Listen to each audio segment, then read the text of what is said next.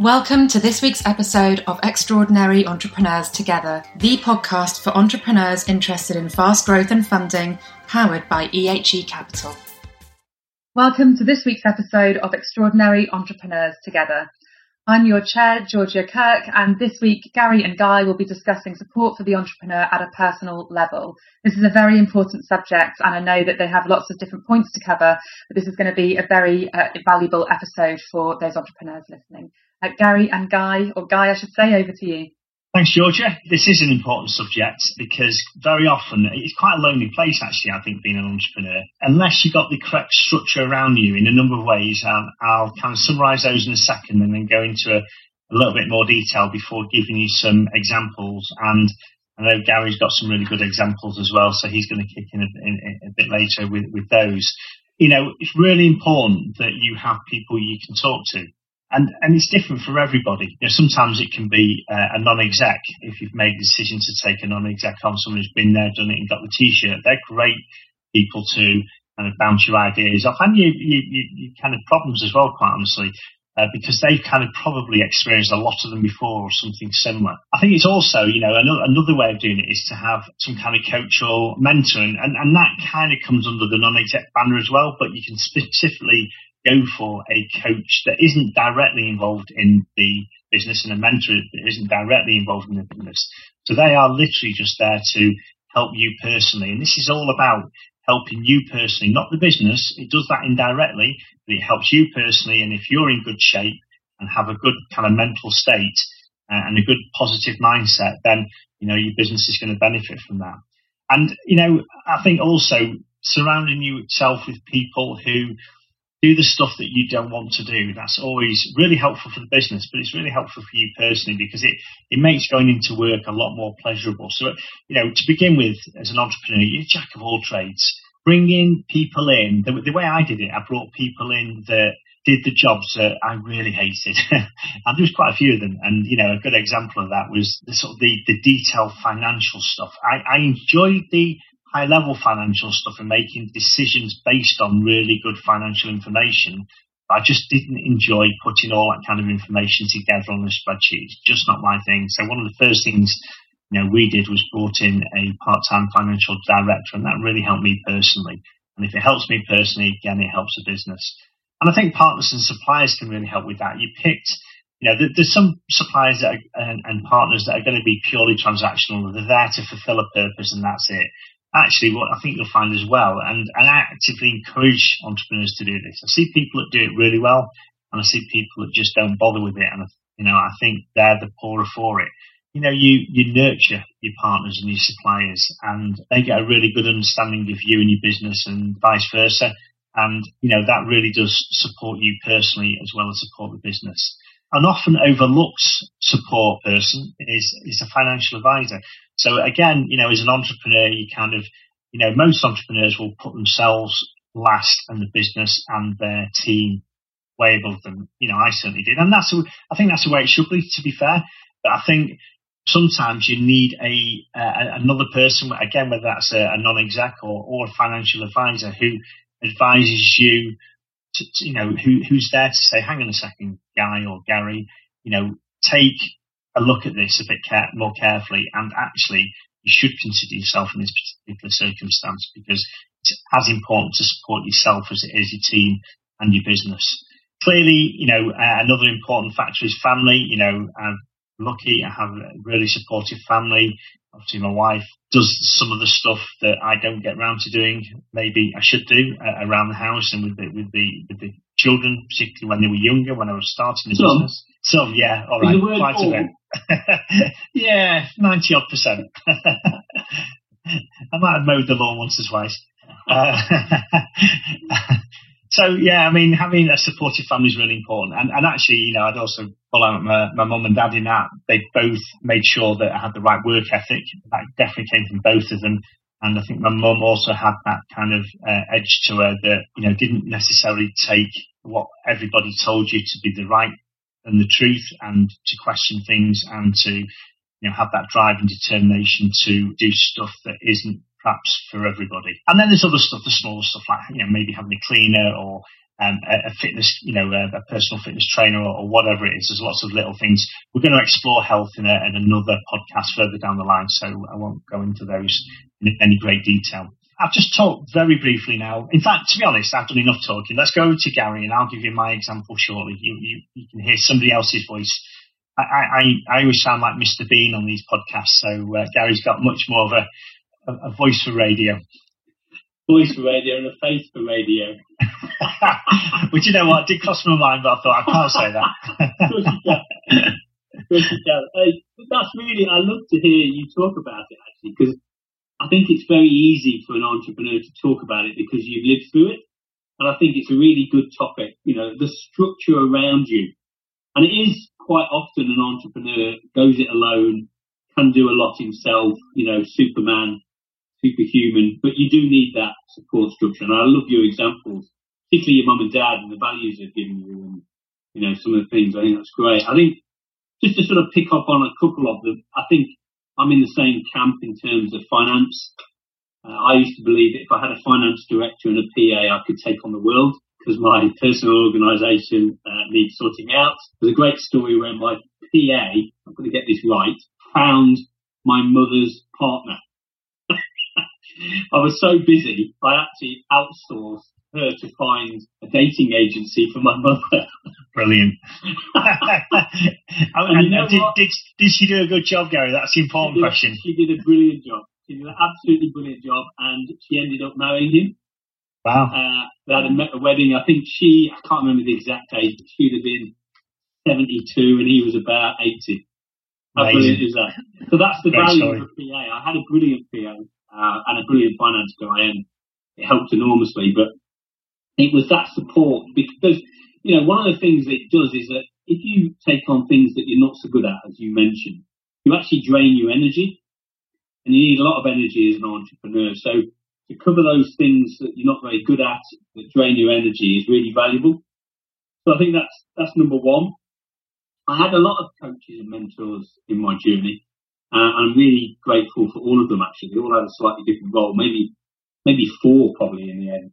I was wise enough to only pick people who had been successful entrepreneurs themselves. One I'd like to sort of shout out is a guy called Jim Ingalls, who was he was one of the rare entrepreneurs that leads from the rear, and he set a company up called Pippa D. I don't think there'd be anyone listening who remember Pippa D, but it was a social revolution as well as a economic and commercial success, because it was one of the early times where, sounds awful now, but where the ladies got out of the house and did some work in the 60s. It was called Pippa D, so it was the, what do they call it? Not house parties, where they used to host the activity in the home and sell clothing.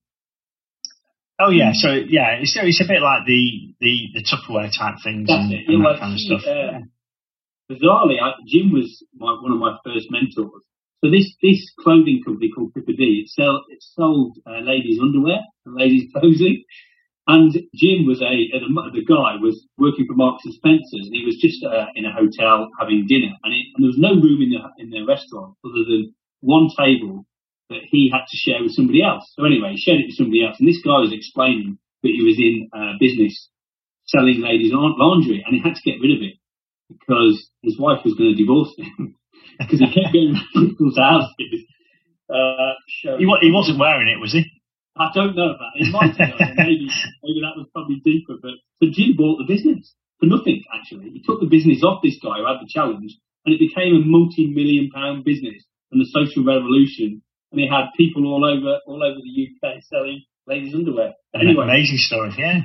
But anyway, Jim was a special mentor for me. That was part of it. And I also had a financial advisor, because when you do reasonably well, you do need a bit of advice. And most entrepreneurs don't have much clue about the financial aspects of life, and to find someone you trust is quite important. All the time, it kind of, it's one of those tasks you don't need to do, and you probably won't do it as well as them. So why would you want to do it? Yeah, agree.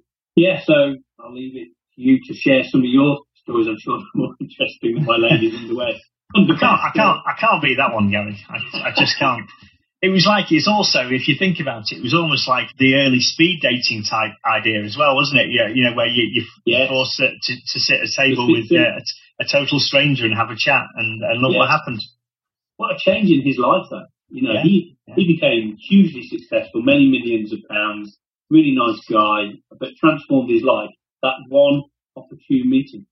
Well, they always say that successful business is always a mixture of seizing the moment, good planning, many other things, but also a healthy slice of luck. And he was in the right place in the right time and seized the opportunity. And then, after that, he obviously used his skill and talent to take it to where it went to. Really good story. I can't beat that, but anyway, I'll have a go. You can have to try. Well, all I want to do is really just talk about a couple of key people that I kind of came across along the way and how they kind of supported me personally. So we're not talking about the business here, but we are indirectly, because everything that supports me actually also supports my ability to do business. And I think one of the first people that really made a significant difference, my non-executive chap named Ian Brooks. Ian, by his own definition, is a professional northerner who has definitely got the badges and scars along the way in business and been very successful, a true entrepreneur himself. And this is where the Chancellor came in. So we actually got some funding from, I think they were called Smart Awards back in the day. Gave us something like £10,000 worth of consulting, and I think that equated to 10 days consulting from this company. And it was Ian's company that was tasked to come in and help, and a company called Winning Pitch. And, they came in, and, I had a mentor for a while who was really good, but he wasn't a specialist in the area that I was looking at that point. And then Ian came along, we got on really well. Big Burnley fan. I'm a big Man City fan. We love our football, and we just got on really well. I think that's important with people like that. Got to get on well. You've both got to kind of give value. And Ian, I think it's fair to say, really enjoyed his time working at Cake. I really and still really enjoy working with him, and actually that working relationship's continued into another business at the moment called the Startup Factory, of which there are also some podcasts out there if anyone cares to have a look. A bit of cross-pollination there. Hope you like that, Georgia. It was very good. From the factory floor, to be precise. From the factory floor, thank you. Yeah, that's the important bit.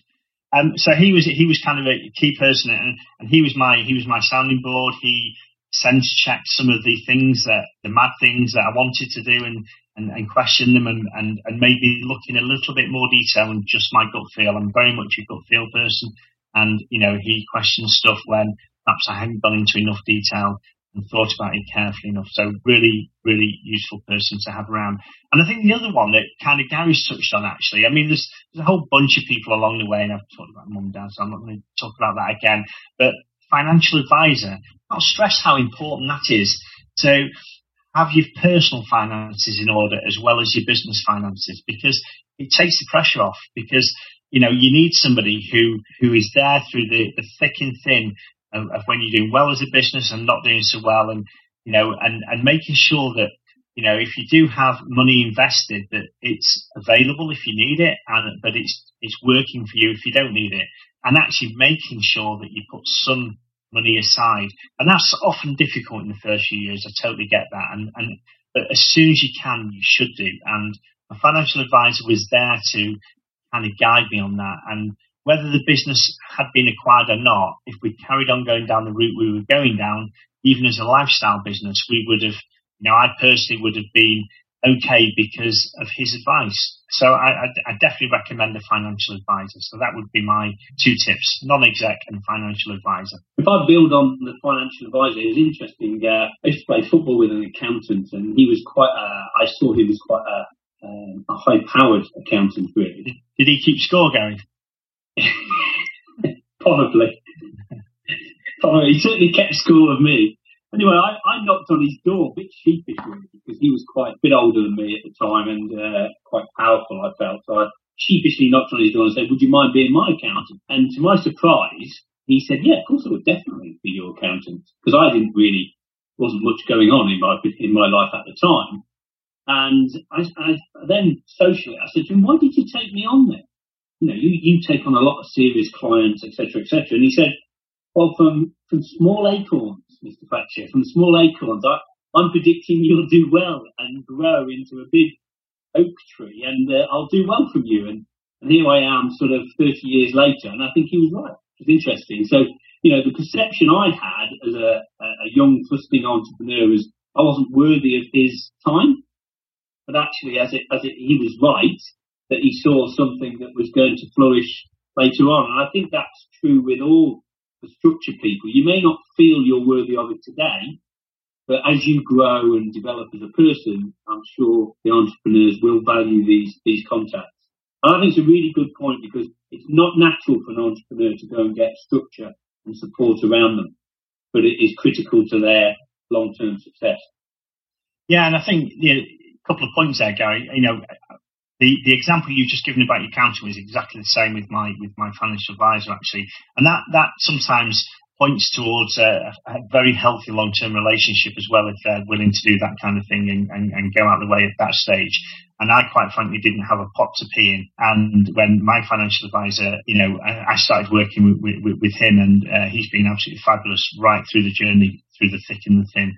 So really, really, really important. Well, I think, you forget that they'll enjoy seeing you grow as well. You're right, and people do things other than for money. They do it for enjoyment, through gratification, whatever the reasons. There are other things other than just earning a living. You've got to earn a living. You want to earn the best living you can, but you also make decisions along the way that can, quite frankly, make you feel better and make you feel happy and good about things. And I think the other thing you mentioned, which is an important one, is don't be shy, because the old adage, I know it's kind of overused this, but if you don't ask, you don't get. And I think there's a huge amount of truth in that. So I wouldn't be, now, knowing what I know now, I wouldn't be afraid of asking anyone for pretty much anything that was reasonable. I wouldn't have done when I was a young entrepreneur, and I just want to stress that, you should just chance your arm and ask, and you never know. I think that's a very, very key point and a lesson, and I've learned it as well. That, the perception I had when I was particularly young was that why would that very successful entrepreneur bother speaking to me? That was in my mindset. But actually, as you say, it's not all about money, especially if they're successful. They want to see you do well, and they will share their time and will share their knowledge and try and help you and point you in a direction for no other reason than to see you succeed. And that's a really important point. As you say, ask. Because, my second mentor, a guy called John Webster, absolutely fitted that category. He was a CEO and mentor of the CEO office, and he dealt with a lot of very senior people in London. He was the youngest Nottingham Building Society. He took them from not much to a lot, and I really sheepishly knocked on his door. And again, he transformed me, saw something, didn't charge me his normal rate, thank God. I think he charged me about 20% of what he normally charges, and just took me under his wing and helped me enormously. But it took a lot of guts to go in and knock on that door, because I thought he'd laugh me out of court. Because his title of his company is called CEO Office, and I wasn't a CEO at the time. I think there's a lot of lessons there. That's probably a good place to end. George, anything you want to add? Or No, Guy, I think that covers everything very nicely. Thank you both, and we'll be back next week for another episode of Extraordinary Entrepreneurs Together. Thank you for listening to this episode of Extraordinary Entrepreneurs Together. Visit the EHE Capital website, ehe.capital, for further insights and to join the EHE community.